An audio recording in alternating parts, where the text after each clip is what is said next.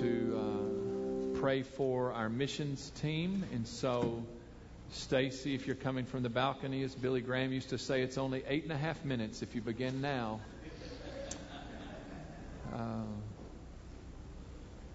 So Stacy, Alexis, if you're on the front pew, it's only 3 steps. Ashley. Oh, I'm sorry. I'm looking. Y'all come on up. I want their families to come too. So if you're families, why don't y'all come? Nick, come on. Don't be bashful. Brother Jim. And Cricket, I'm going to ask you to pray. So if you'll come. We never know what God's plans are. Cricket can share more if she'd like to before she prays. But they were actually supposed to leave today at 4:10, but there was a strike by the crews of Air France, and so they've been scrambling in the last 24 hours. And so obviously God's in control and God has a plan, and we're not smart enough. And if we haven't learned that by now, then we'll learn it in the next 11 days. And so anything you want to share? Or y'all just be praying for them. If we are supposed to add some days to the end of the trip, that God will let them know that, and that there will be openings for them to come home eventually.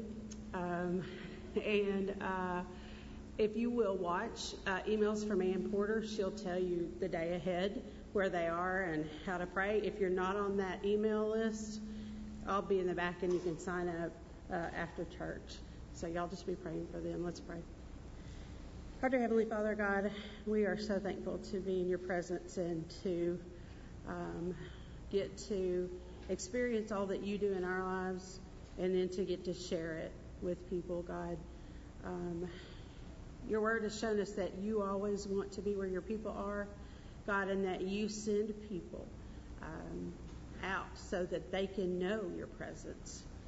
And so, Lord, we just ask you right now to surround this team of people, God, and their families, Lord, and just to make open doors that only you can open, God, to open opportunities that would allow them to share your word, to make your timing perfect in this situation, God.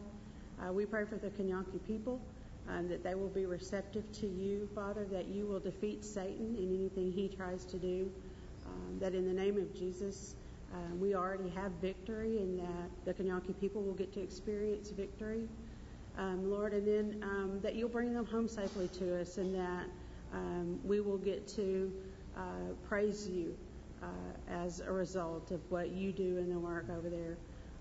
Give their families grace and peace and trust in you during this time, Lord.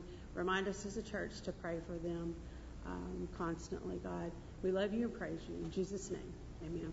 Amen. Thank y'all. So y'all be faithful to pray for them. One of the things that God continues to teach me in missions is that He is God and I am not. He's in control and I'm not. And apparently that's a lesson I have to keep learning, because He's always doing what He chooses to do. I want you to know that in 2 weeks, not only will the missions team be reporting about what God has done, but also Fred and Joyce Smith's son and family. It's Aaron, his wife, Elizabeth or Beth, and kids will be here. And they are retiring from the military, yes, and God has called them to Africa. What a wonderful life, unless you're Aaron's mother. But anyhow, they're going to come and just share with us about what God's called them to do, and so we're very excited about that. And so 2 Sundays from this morning, we'll be kind of having a missions emphasis. We're also blessed this morning to have Stephen Berry with us, not only retired military, but a chaplain, and raised in this church. And I don't know if he still claims us, but we still claim him. And also Marvette's little boy Kevin is here, who's just gotten back from a mission trip, maybe in the last month, to Cuba. Wow. So, very excited. We're glad y'all are here this morning.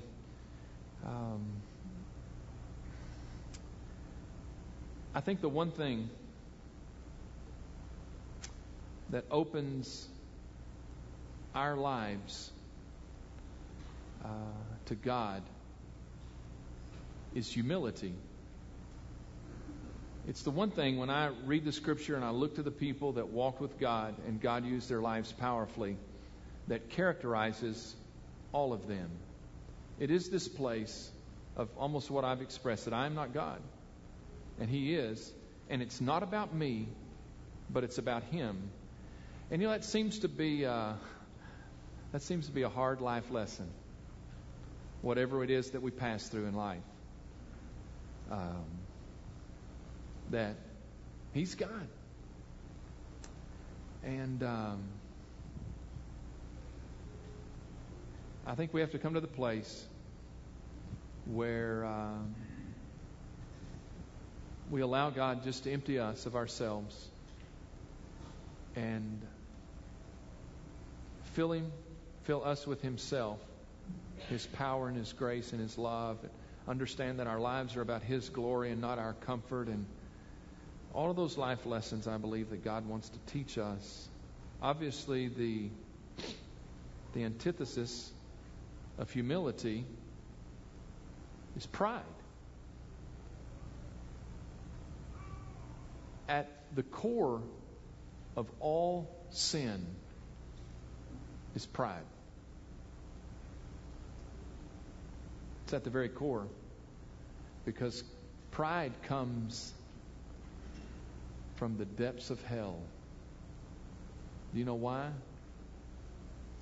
It's because it is the one thing that casts Satan out of heaven. If you want to know the one thing that'll kick you out, not that really is an option for us, but it'll be pride. What was it that Satan desired in the very beginning? To be God. Well, the position was already taken. And so Satan and those that followed him were cast out. And when he came to the first man and woman in the garden, what was it that he tempted them with? Take of this fruit and eat, and you will become like God.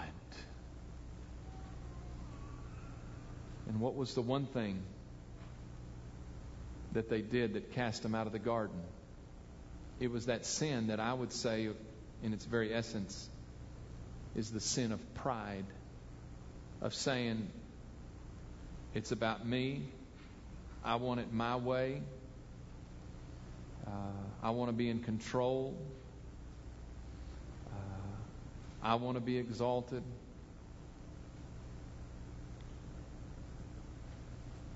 And so the next 2 weeks, I want to talk about the greatest virtue and the greatest vice. I had to think about this because the old saints that wrote,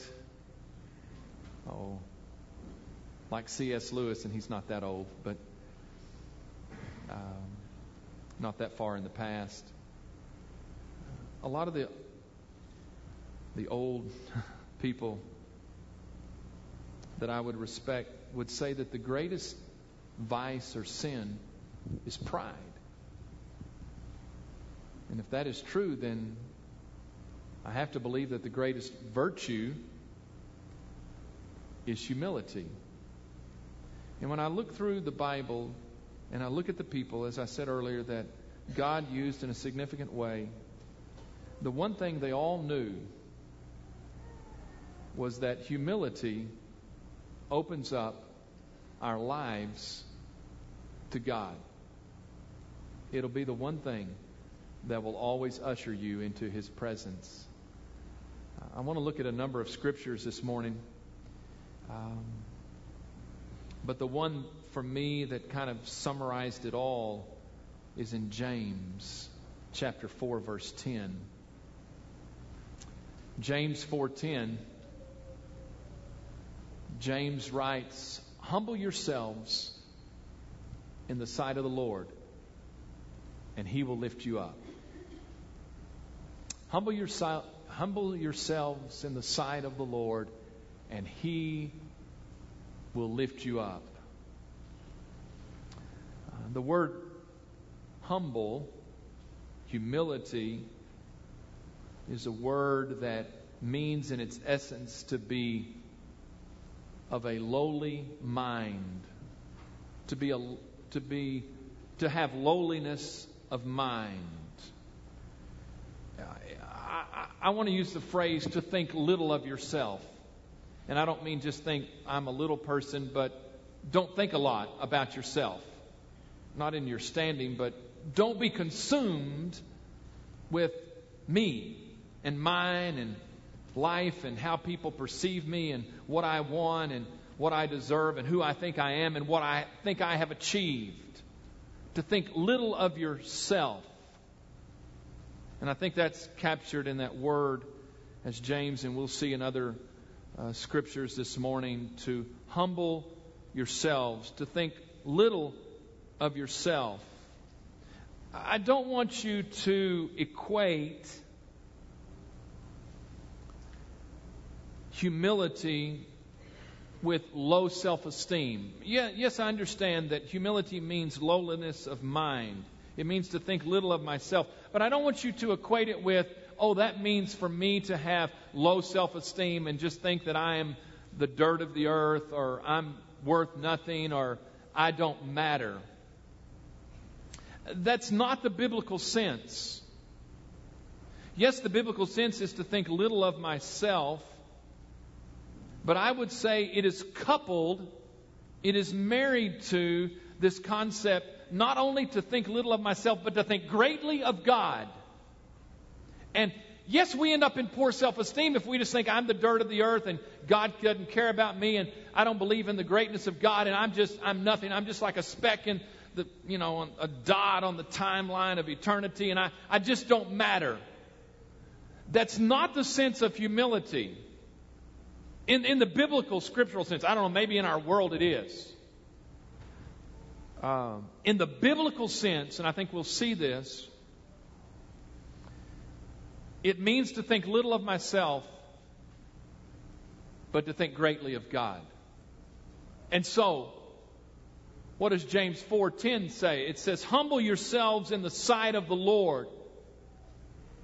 And so, partly it's coupled with the greatness of God, and know that He will lift you up. The implication is if you lift yourself up, and we'll see this in the Scripture, God will humble you. But if you will humble yourselves in the sight of God, you will know that God, in His exalted state, will look down, and the one thing that will usher you in and to bring you into God's presence and will exalt you, not that that's the reason we do it, will be humility. And God, the God of this universe, will lift you up. And so, do not equate humility with this poor or low self-esteem that says, I'm just dirt. Always biblically and scripturally, the fullness of that thought is, yes, to think little of myself, but to think greatly of God. And what God could do in my life and how God sees me. And I said this in the sermon around Vacation Bible School, talking about self-esteem and parents and how do we do that. Our self-esteem is always based upon how God sees us. If it's based upon how you see yourself, how other people speak about you, your own achievement, all of that, know that someday, you're going to lose that. But if your self-esteem and your worth is based upon how God sees you and what God can do in your life, then I think that's a healthy self-esteem. So humility is to think little of yourself with the understanding that you are thinking greatly about God. I am struck by the fact that all the significant people of the Bible understood this truth. Mm-hmm.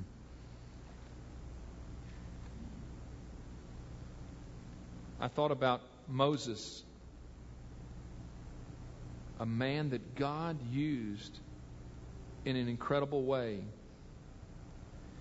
And in Numbers 12:3, it says parenthetically,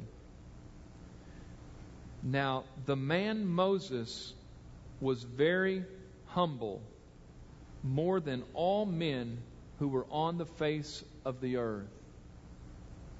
So Moses is this larger-than-life figure that God uses in just phenomenal ways. But the Scripture says that he was the most humble man on the earth. And I would submit to you that today what we learn first from Moses is that the secret to the power of God that flowed through Moses' life was his humility. The most humble man on the earth. I thought about the man after God's own heart, David. And actually this thought started registering with me in reading the Bible through, and I'm in the book of Psalms, and struck by how many times David talks about in the Psalms humility. I don't have time to read all of them. The one I would just submit to you today is Psalm 51:17, and doesn't even use the word humility. But David, Psalm 51, you know the historical context of Psalm 51? David has committed adultery with Bathsheba, murdered her husband, and tried to cover it up. And the prophet Nathan has confronted him, and David has confessed, and he writes Psalm 51, verse 17. He says, "The sacrifices of God are a broken spirit, a broken and contrite heart. These, O God, you will not despise."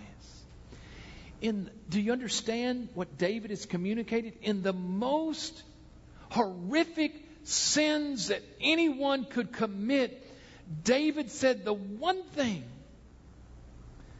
that will draw me close to God is a broken and contrite heart, or what I'm talking about this morning, humility.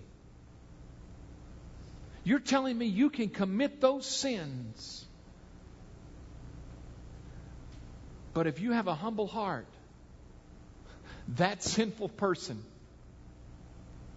can be drawn close to God. I mean, that's how powerful humility is, because humility is a brother to repentance. And so obviously David's not just feeling bad about himself, poor self-esteem, but he's thinking little of himself and the greatness of God, and he understands that the one sacrifice. Do you understand? David is saying, when you came into the presence of God in the tabernacle of the temple, you had to bring a sacrifice to come in the presence of holy God. David says, don't bring an animal. Bring a broken and contrite heart. Come before God with humility, and you will be ushered into His presence. Even humility overcomes the most horrific sins. His own son Solomon, David's son Solomon, who was a man who could have been full of himself. The wealthiest man, the wisest man, a powerful man. In the prime of his life, he writes in the book of Proverbs, and he speaks often of humility. But the one I submit before you, in Proverbs 3:34, he says, "Surely he scorns the scornful, but gives grace to the humble." That's going to be quoted twice in the New Testament. Once in James and once in Peter, 1 Peter. So for the man that could have been full of himself, he writes over and over in his wise sayings, the book of Proverbs, about humility, that God gives grace to the humble. I thought about that night in which Solomon had completed this magnificent temple to God, which had taken years. And the Shekinah glory of God, it tells us in 2 Chronicles, comes to abide in that holy place. And there's all this dedication and pomp and circumstance. And the Scripture tells us in 2 Chronicles 7, that night, when all the pomp and circumstance was over, and I guess everybody had left, and I guess Solomon had gone back to his place. Maybe he had laid down for the night. It says that the Lord God appeared to Solomon in the night by himself. And this is what he says in 2 Chronicles 7. He says, Solomon, when the day comes that the people have sinned, and I withhold the rain, and famine comes, and sickness covers the land, when things really get bad because of the sins of God's people, this is what God said to Solomon in the night. He said, if my people who are called by my name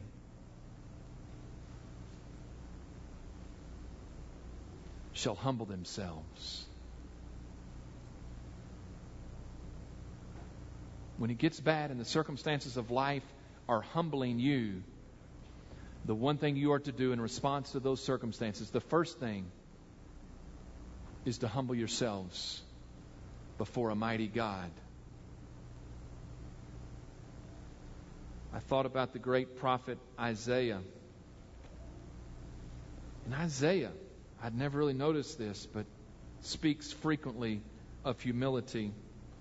In Isaiah 57:15, Isaiah 57:15,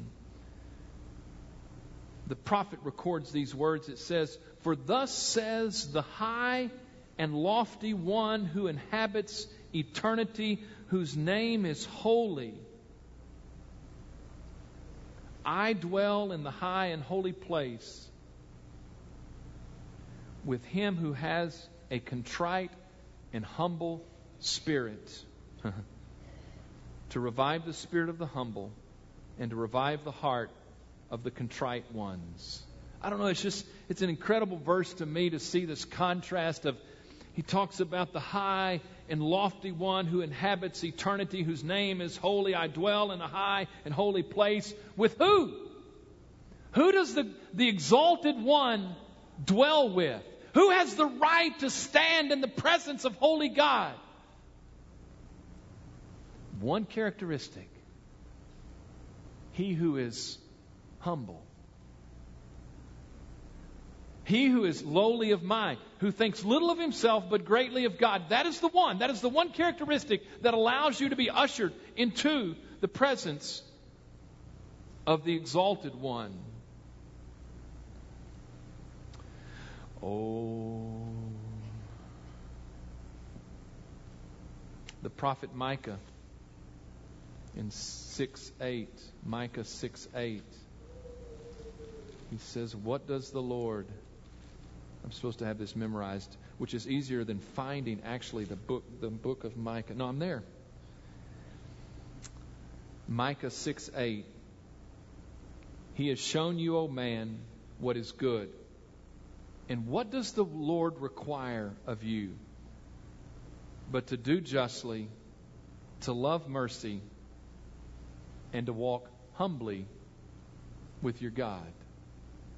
The one characteristic that enables us to walk with God is humility. Thinking little of myself, but thinking greatly of God. Oh, if we came to the New Testament, we don't have time to talk about Jesus and what Jesus talked about humility. Except let me mention a few of them.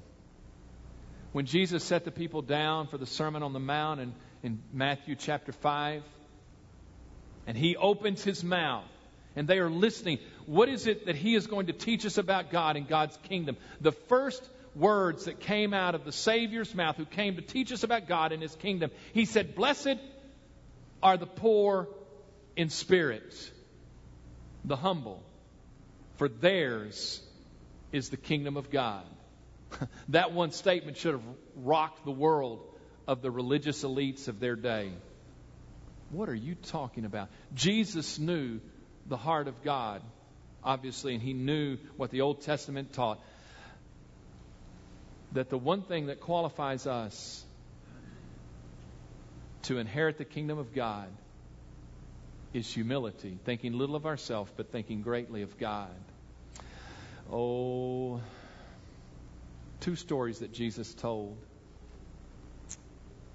One in Luke 14. Jesus tells this story for those who were vying for the best seats at a banquet. The best seats in those days were at the front. I know. I'm sorry. I'm sorry. I didn't mean to cast stones at anyone today. I just take that for whatever. I'm sorry. That was a little. That didn't have anything. That wasn't very humble, was it, this morning? But those in the front pew are feeling a little self-righteous right now. Yes. What was I talking about? Oh, Jesus told the story about those who are vying for the best seats, and he says, when you go to a banquet, he said, don't go sit. Don't seek out the best seats. Because the master may come, and there may be someone who is more important than you, and the master will come and say, hey, buddy, you got to get up from there, because this dude is really important. And he said, then you're going to be bumped all the way back to the bad seats. He said, but when you go to a banquet, he said, sit in the back, in the bad seats. And he said, the master will come in and look at you and go, what are you doing sitting back here? No, you're going to come and you're going to sit right up here. And Jesus concludes and he says, everyone who exalts himself will be humbled. But he who humbles himself will be exalted. Later in Luke 18, Jesus tells this story. About two men that went to the temple to pray, one a Pharisee, one a tax collector, who we all know as a sinner. And when the Pharisee prayed, he told God how good he was. Bless his heart.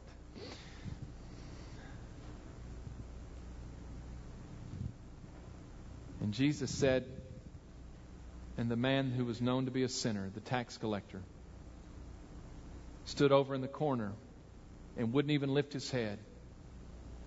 And he cries out to God, God, be merciful to me, a sinner.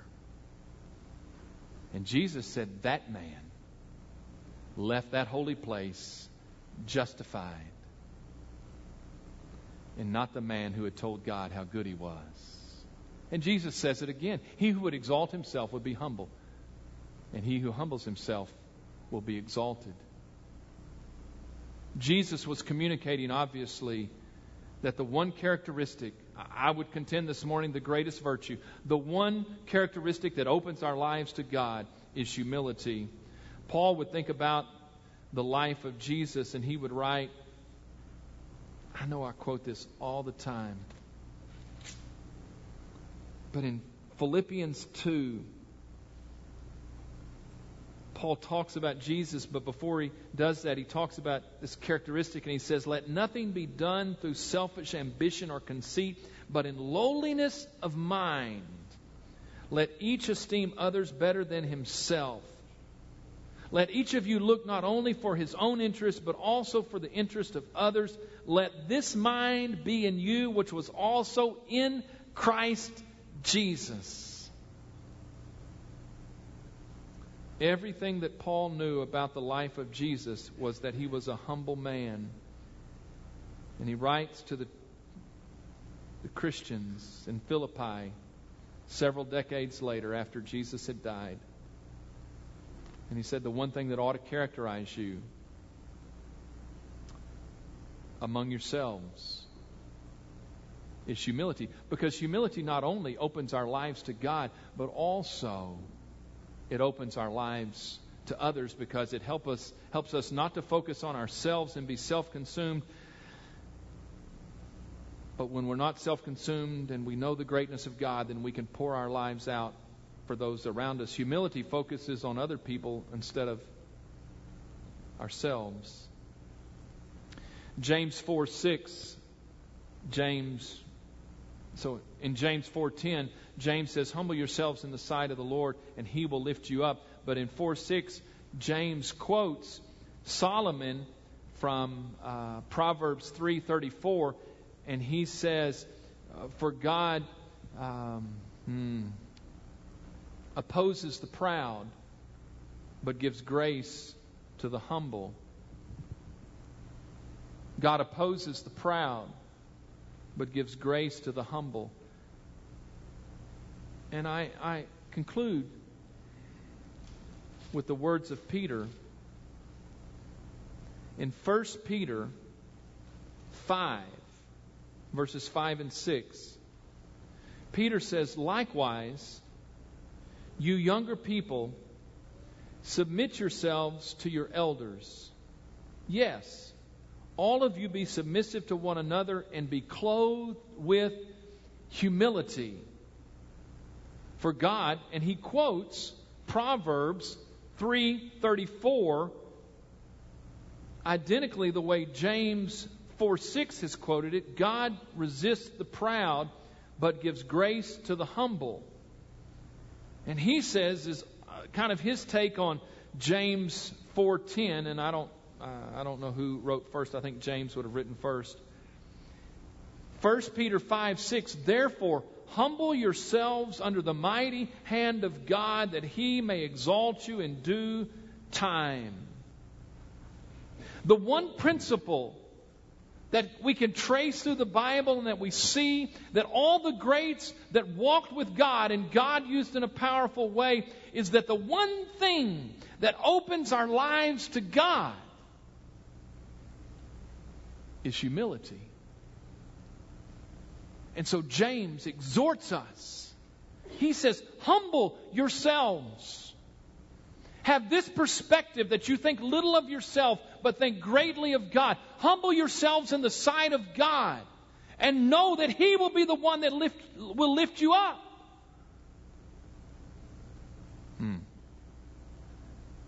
I conclude with this thought.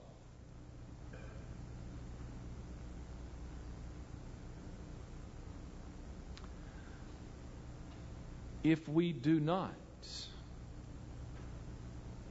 humble ourselves before God, oh, listen closely to me this morning.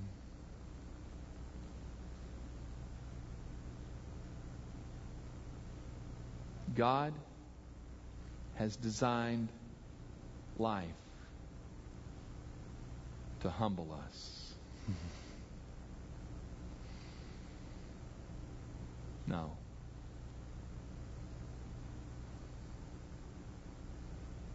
Yeah, if you haven't lived long enough to know this principle yet, you don't have to say amen, those who've walked through some things. Oh, no. No, life will humble you.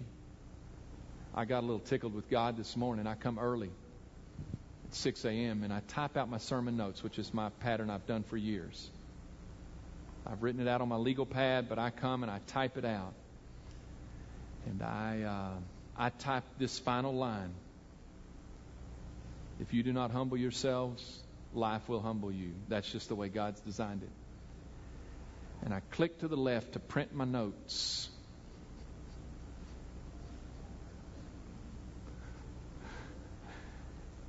And that computer program just froze, and that little processing little circle thing that goes around just started going. All right, no. I'm not Biden this morning, God. No, I'm not going to fret about this. I came home and told Amy. I sat down and I said, okay, yeah. It took me about 30 minutes to type out my notes and then 30 minutes to print them.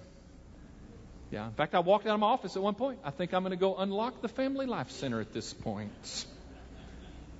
I don't know. I shut the thing down. I just thought it was funny. I just thought, oh my. Okay, no, I understand. I'm not in control. I can't even print my sermon notes. But eventually I did. And I should have looked at them this morning. Oh, there they are. Oh, yeah. That was interesting. When you get to be an old preacher, if you drop your notes on the way to the pulpit, you still just preach the sermon.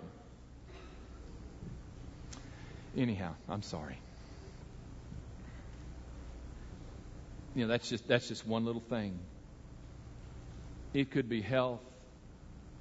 It could be a relationship. It could be finances. I don't know.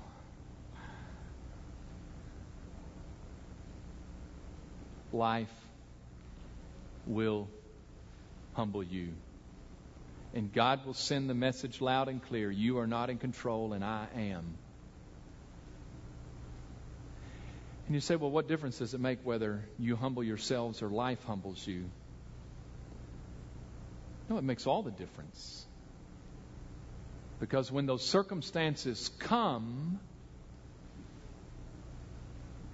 that if you hadn't humbled yourself and life forces you to be humble, you take those circumstances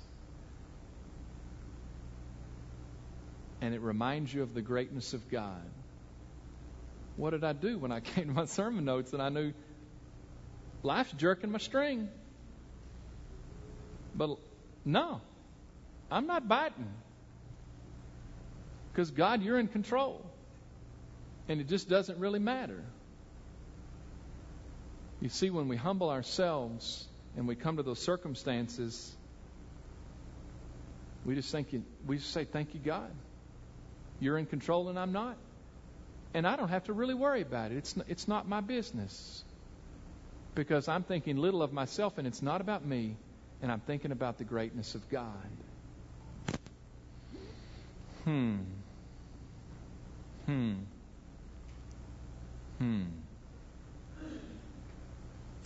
The one thing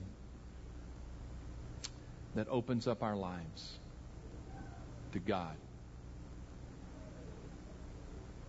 is humility. So humble yourselves before the Lord, and He will lift you up. Would you stand with me this morning?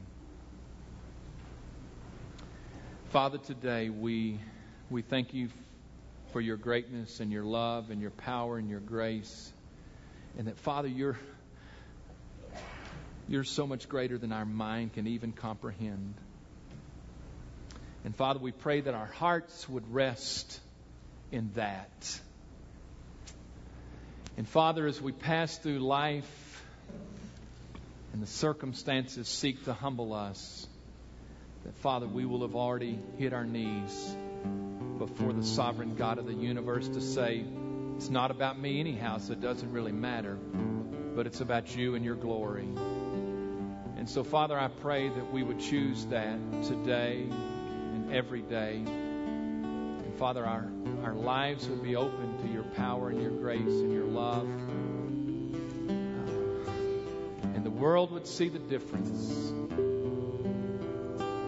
in those who've lost themselves for something greater. So, Father, we just pray in this time as we sing that you would just speak that truth and you would apply it to our hearts today. And we pray it all in Jesus' name.